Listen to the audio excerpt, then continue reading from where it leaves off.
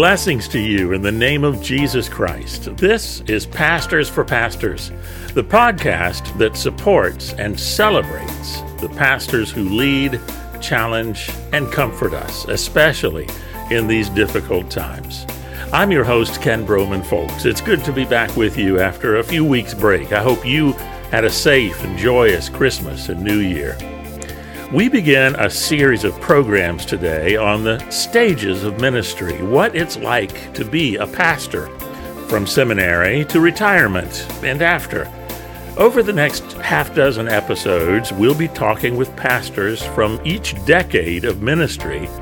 And as a foundational starting point today, we're talking about what's happening in our seminaries. Is enrollment trending up or down? Are seminary graduates finding it easy or difficult to receive a call from a church? And how long does it take to get that first call?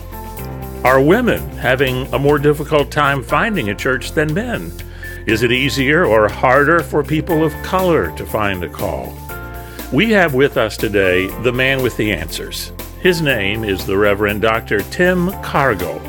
Tim works for the Presbyterian Church USA as, and I need to get this right, the Assistant Stated Clerk for Ministry Preparation and Support with the Office of the General Assembly of the Presbyterian Church USA. His job is indeed as big as his title. Tim works at all levels of the Presbyterian Church to help them support their seminary students. He works with seminaries and in-seminary students, and also resources the group that helps make sure seminary graduates are ready to serve a congregation. It is a big job.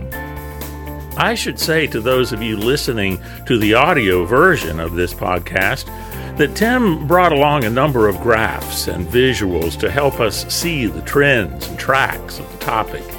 Though there is mention of this or that graph along the way, I think the explanation of what's on those graphs and visuals will still be clear to you. So let's get started. Thought it would be really helpful for us to kind of get a picture of the status of ministry as we see folks going into seminary and then going into ministry, and no one has that information more clearly and handily and thoroughly as you.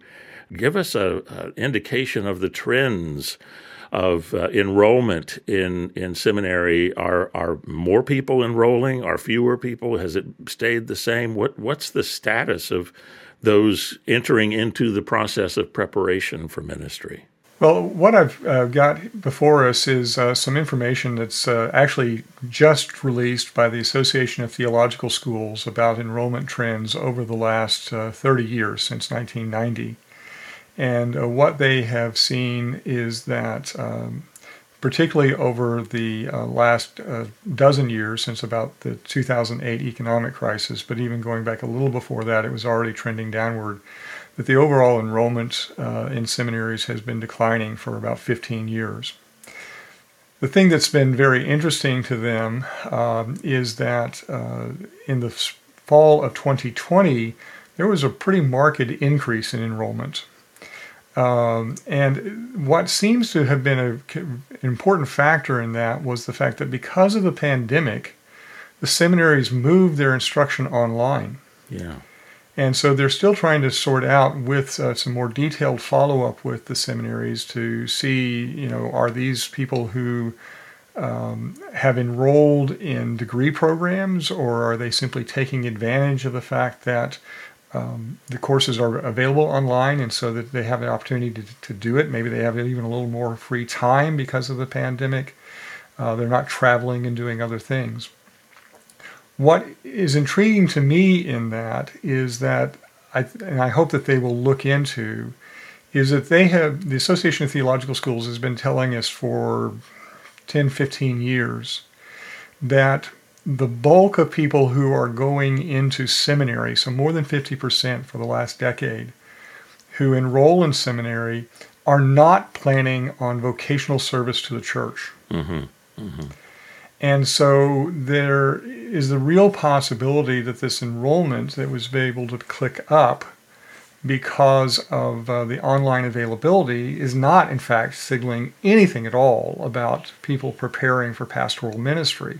It's people who have an interest in theology and spirituality and that type of study that are able to take advantage of it now in ways that they couldn't before. Yeah. Which, of course, in our generation, you went to seminary because it was vocational preparation. Right. And that's becoming less the case. And it may be that the future of seminaries coming out of the pandemic will really shift to where the vocational aspect of it becomes a smaller part of what they're doing.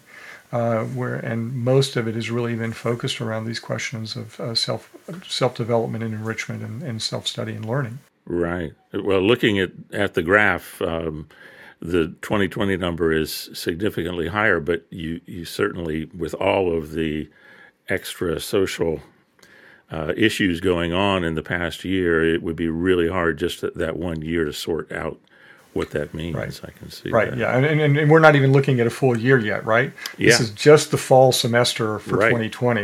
Right. So we don't even know at this point whether that will be carried out in the semester that's just now beginning as we're talking. Talk a little bit about the other reasons people go to seminary, not just this past fall, but that other more than 50% who are not planning on going into pastoral ministry. What are their reasons for going to seminary? Well, for some of them, it is that they have very specific interests in theology or ethics and how it relates to other vocations that they're in.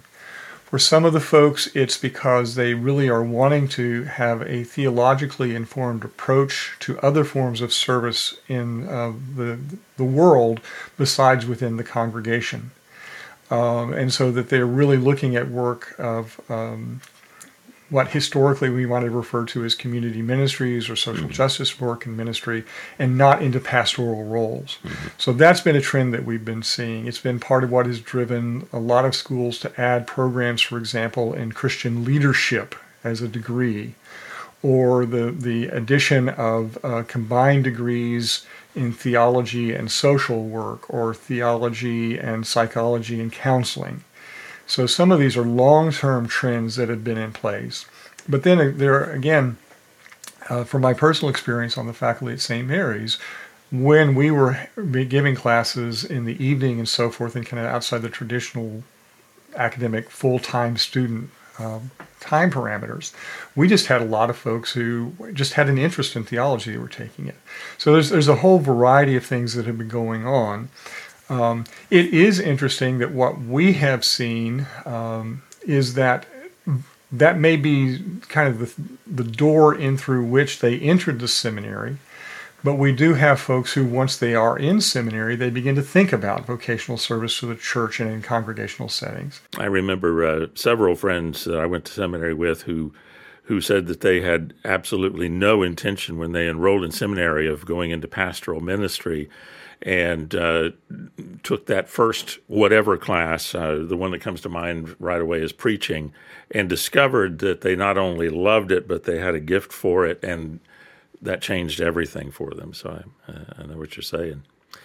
But when more than half of the folks who enroll in seminary, and I saw where you said that 40% of Presbyterian seminarians go to non-Presbyterian seminaries, this has to present some real challenges for seminaries in terms of helping to prepare those who are planning on going into pastoral ministry.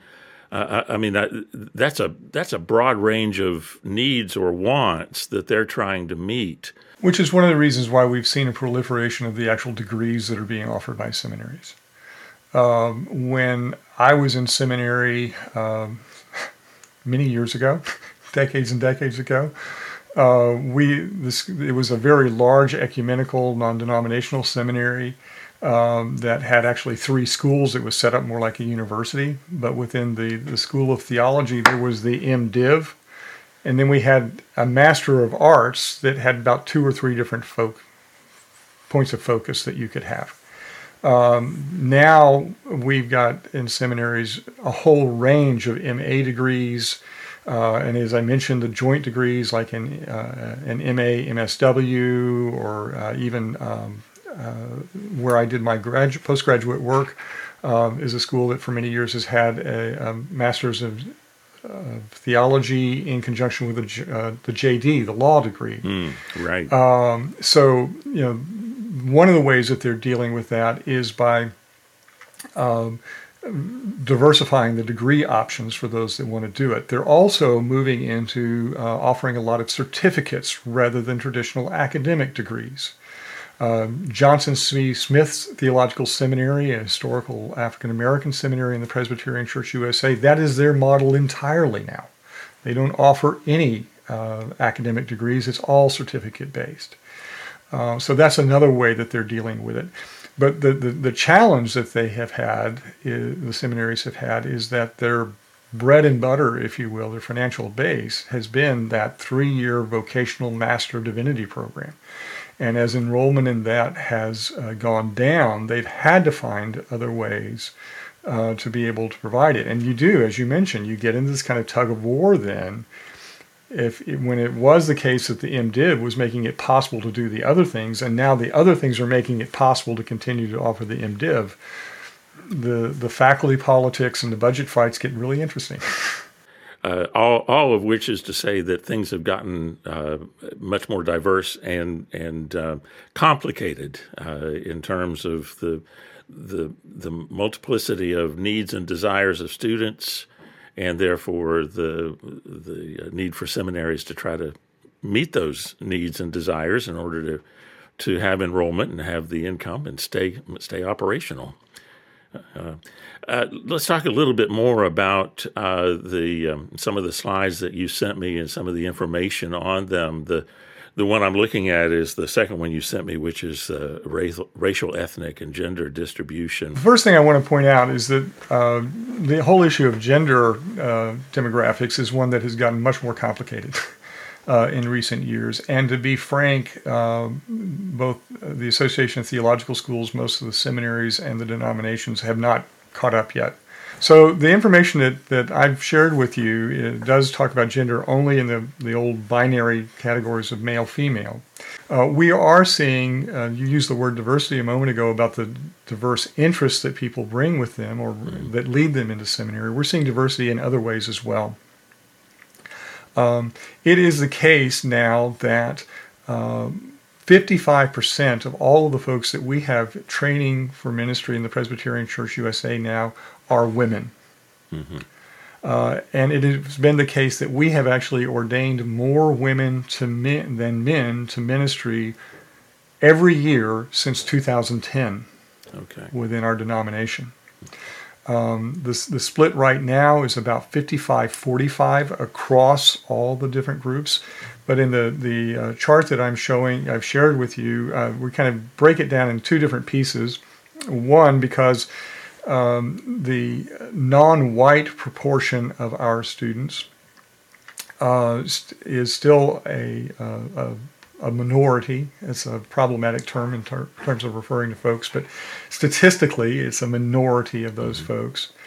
Though one of the things that the chart shows is that we are now at the case, and have been for a number of years, where more than a quarter of all of our individuals who are in the process of training for ministry are not from a white background, do not identify as white.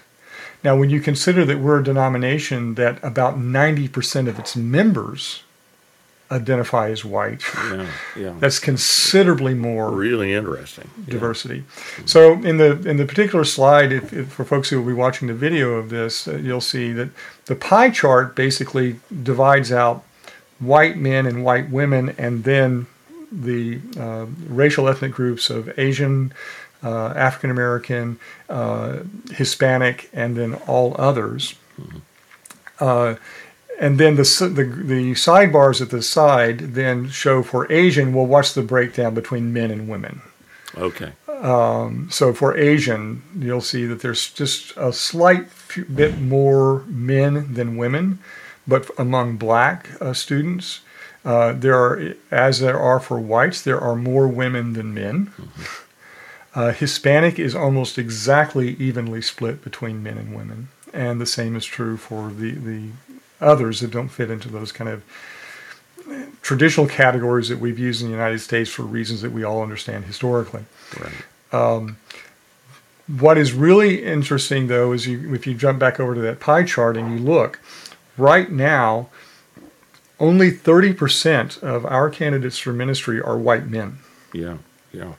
The plurality is white women in the Presbyterian Church USA at 46%. But if even as we move more people into retirements, which I think is something we'll talk about a bit later, and so the percentage of women who are ordained in serving congregations rises because there are more of the old white guys like us that are retiring. Congratulations, Ken. Thanks. The percentage goes up. But you can see that there is a significant difference between the number of white men and white women that we have. If you just take that as a subset, for about every 2 white men that we have, there are 3 white women.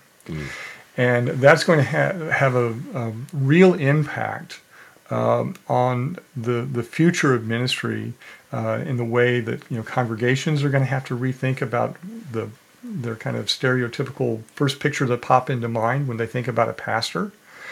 This is not just an issue within white congregations, as we see it's across the board in terms of our racial and ethnic groups.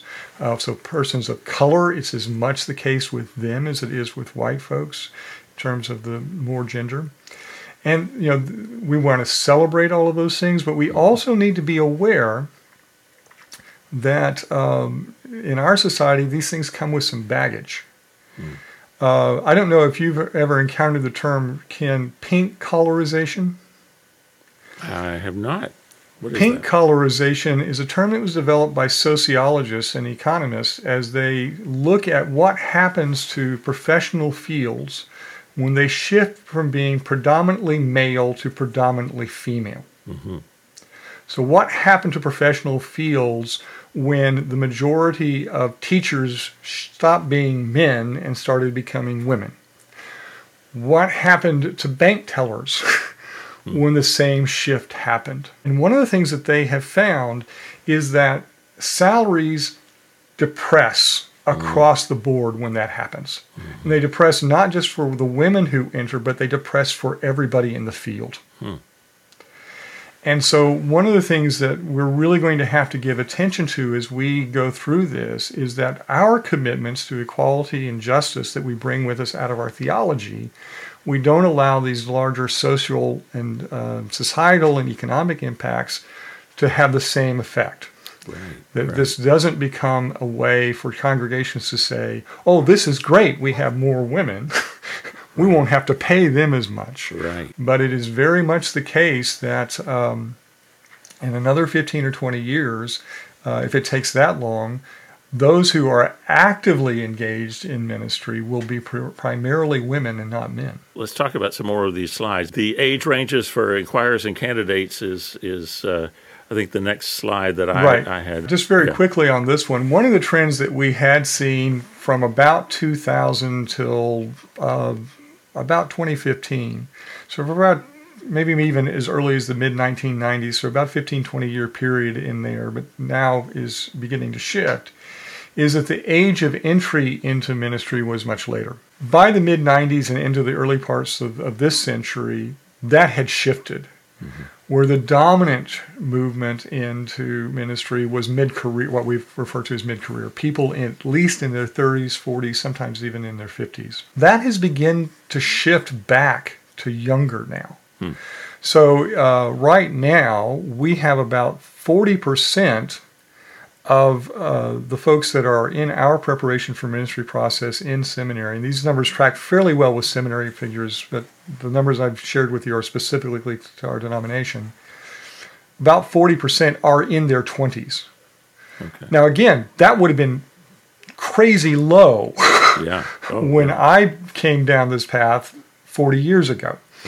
But it's actually rising now. When I first started in this position, even just a decade ago, the numbers that were in their 20s was only about 32%. But so that now there are fewer folks at the higher ends of the age range. But we do have folks, a very small little pie sliver there of 1%, who are in their 70s.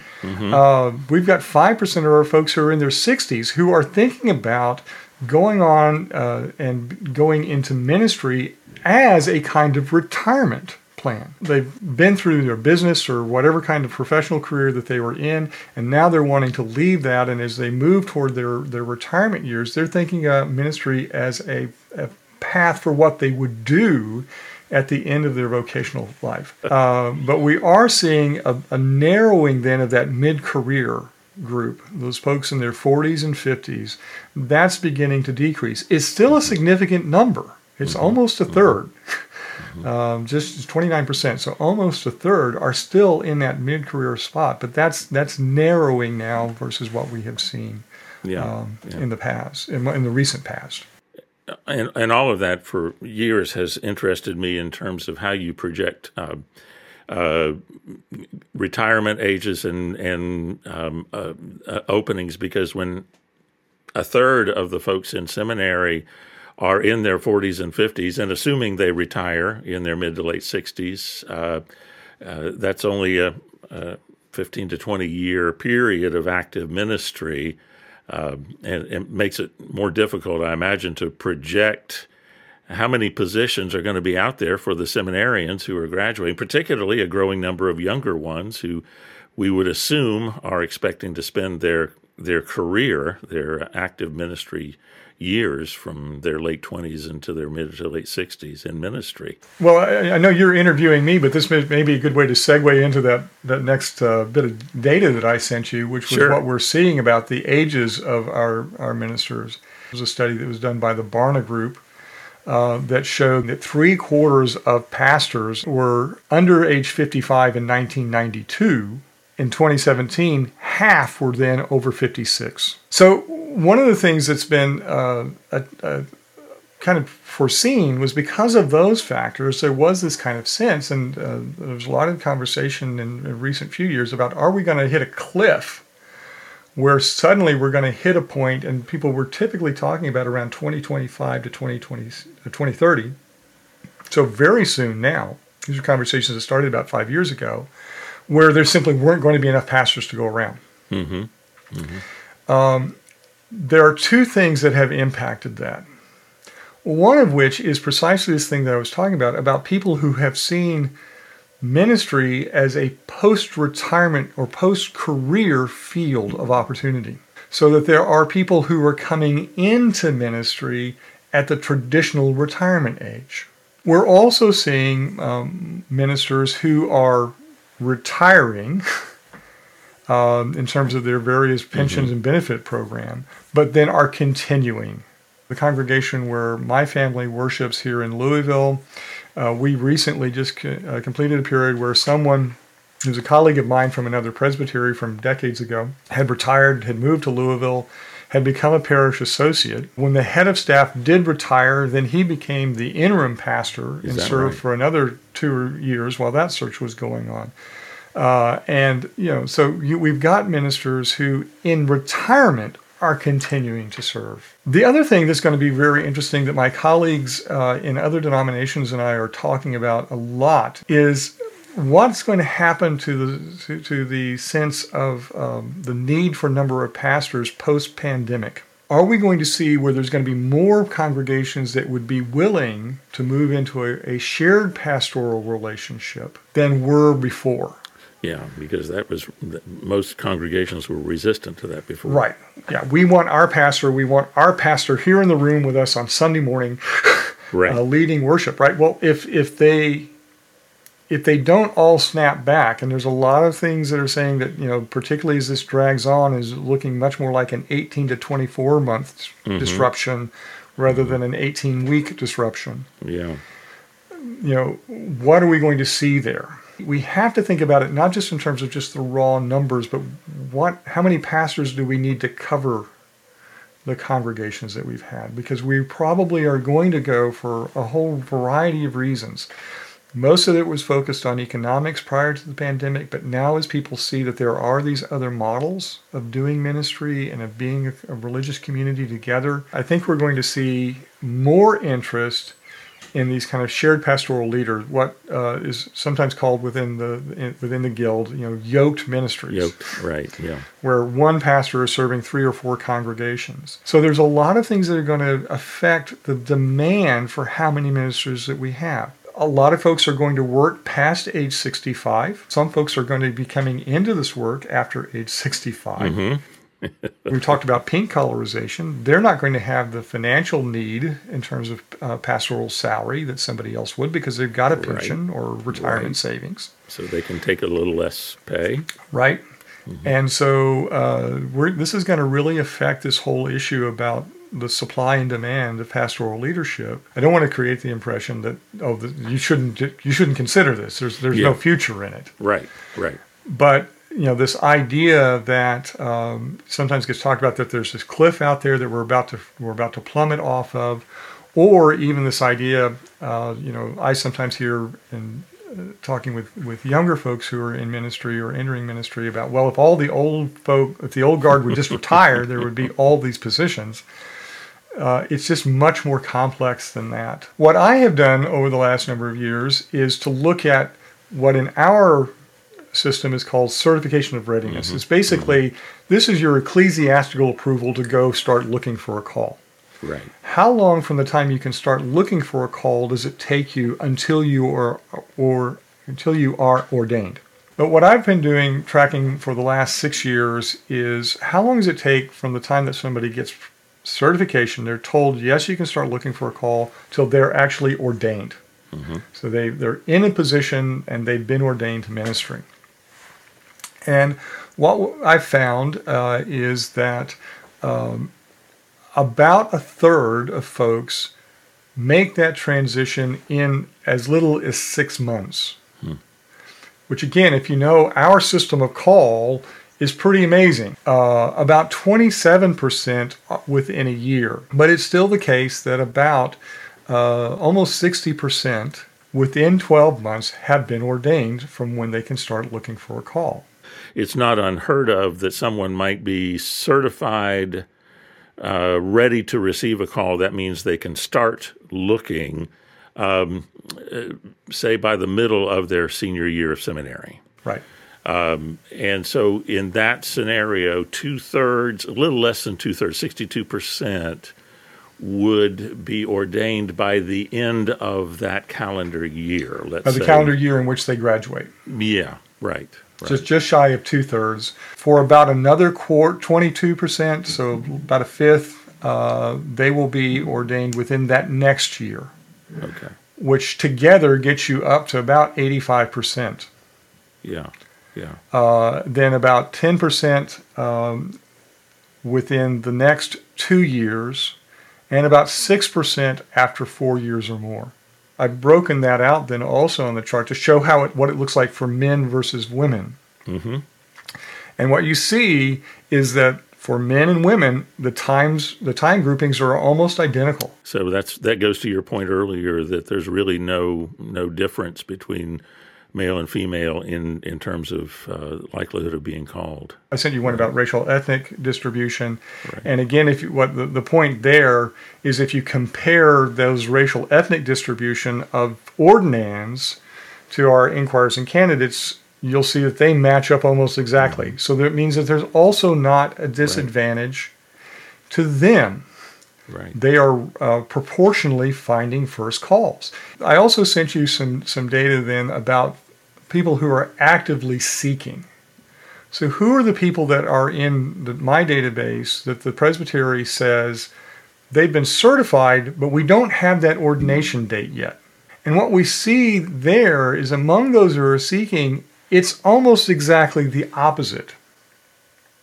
There are many more people who have been looking for more than a year. We see so few people who are being ordained after 4 years. The question that comes to my mind is who are the folks in that 47%, or even in the additional 22% who have been looking for a call for more than 2 years and have not yet received one, when we look back at other data that say there's no real difference between male-female calls, there's no real difference between racial ethnic calls, so who are these people?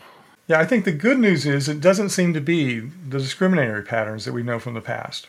Anecdotally, what we know is that one of the contributing factors, and this is a significant one, is people who are limited in where they will seek a call. It could be geographic, it could be financial salary, it could be in anything. But the more limitations you put on the position you'll consider, the less likely it is that you'll find a call. And so that's one of the things that we've really tried to encourage folks to broaden the way that they think about that in terms of geography, in terms of salary. And then in one other category, which was one of the things you didn't say you were going to ask about, and this is the thing that I always like to raise. So that last slide that I sent you is the distribution of our inquirers and candidates versus our congregations. So in other words, the church that the inquirer candidate comes from, their home church, the size of that compared to the general distribution of churches. Right, to the congregations that we have. Now, this is one that the slide that I'm giving you is specific to the PCUSA, but it's one that I have talked with my colleagues in other denominational churches. They see exactly the same patterns. 60% of our congregations have fewer than 100 members. Another quarter, roughly, are between 100 and 300 members. Another 8% are between 300 and 600. And then the last 4% are more than 600. If that's what most of our congregations look like, most of our inquirers and candidates, however, 54% of them come from our 12% largest churches. Which means that their experience and idea of what it means to be in ministry in a congregation is different than 88% of the congregations that we might have a place for them to serve. If they're thinking, I'm only going to go to serve a church like what I have known, they've eliminated almost 90% of the possibilities. Most of them have had very close personal relationships with ordained members of the staff of those larger churches, which is not true for most of the people in the congregation. Now, somewhat ironically, you're more likely to have that kind of relationship with your congregation if you serve a smaller congregation than a really large one. So they think about the way that the relationship between the pastor and the congregant, they think about it in a particular way that was formed atypically for them in a large congregation, but they think that's where I need to go because that's what I want. Whereas the places they might be more able to have that kind of relationship with the members of the congregation might even be a smaller one. So part of what we need to do is to get folks who are from these larger congregations as part of their preparation to experience pastoral ministry in these smaller congregations and to see, is this really what your sense of call is, even if it's a different picture or basket than what you were thinking of, different context. Because it's not only just because it opens up the more possibilities of places that you might be able to call to serve. It might actually even fit your sense of what ministry is. Yeah, if you had a strong relationship with a pastoral leader in your home church, and you picture ministry as having those kinds of strong relationships, you're more likely to have more of them in a small congregation than you are in a larger congregation where you're going to spend more time programming ministry rather than relationship-oriented ministry. And so if your sense really is, I would like to have this kind of relationship with the whole community, that's more likely to be realized in a smaller congregation than in a larger one. But so again, part of what we really want people to understand and to explore is, well, what is it that defines my sense of what it means to be a pastor? If it really is that I walk into the room in these moments of crisis and joy in your life because we have a relationship that we have formed in the study of the faith and in discipleship. And I am there because of a previously existing relationship and not because of the name on my title on my business card. Then there may be contexts of ministry that are suited to that you just haven't ever experienced because of where you've come from. How much of a factor is money? The average associate minister gets paid more than the average solo pastor. It is going to be the case that we're going to have more and more folks who are going to be doing, we use the term entrepreneurial, we use bivocational, a lot of these things where they're going to have two streams of income. That may be a part of it. And for some folks, this is, I have a good friend in ministry who's out on the plains of West Texas, and one of the things that he loves is that he's serving a congregation that's small enough they can't afford to pay him, but he's in the community and he's a paramedic, and he sees that as part of his ministry, and his congregation does as well. If the disruption of what has been the last 12 months now, and maybe 12 more, if that hasn't shown us anything else, it's shown us that we have to be able to diversify the way that we think about ministry and the way that we prepare ourselves to be able to do this work that we think God's called us to do. That is the perfect ending right there. It's going to take more versatility on the part of churches and their pastoral leadership. It's not going to be the same old church. The pandemic, many people have said the pandemic has simply quickened the pace of changes that were happening anyway, and I see a lot of truth in that. Thank you, Tim. This has been fascinating, as I knew it would be. In working through the information Tim shared, I'm struck by the fact that in spite of all the bad news of mainline church decline, folks are coming out of seminary and, by and large, finding calls to serve churches, often in a very short period of time. With all of the unknowns, as we come out the other side of the pandemic in 2021, there is still a place to serve for those who feel called to walk with faith communities in their journey of faith. It's also great news that white women and people of color, both male and female, are finding calls at the same rate as white men.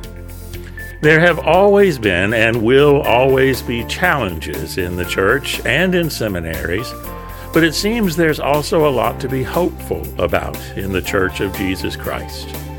Join us again next time as we sit down with some seminary students to find out what their lives are like as they prepare to enter the ministry.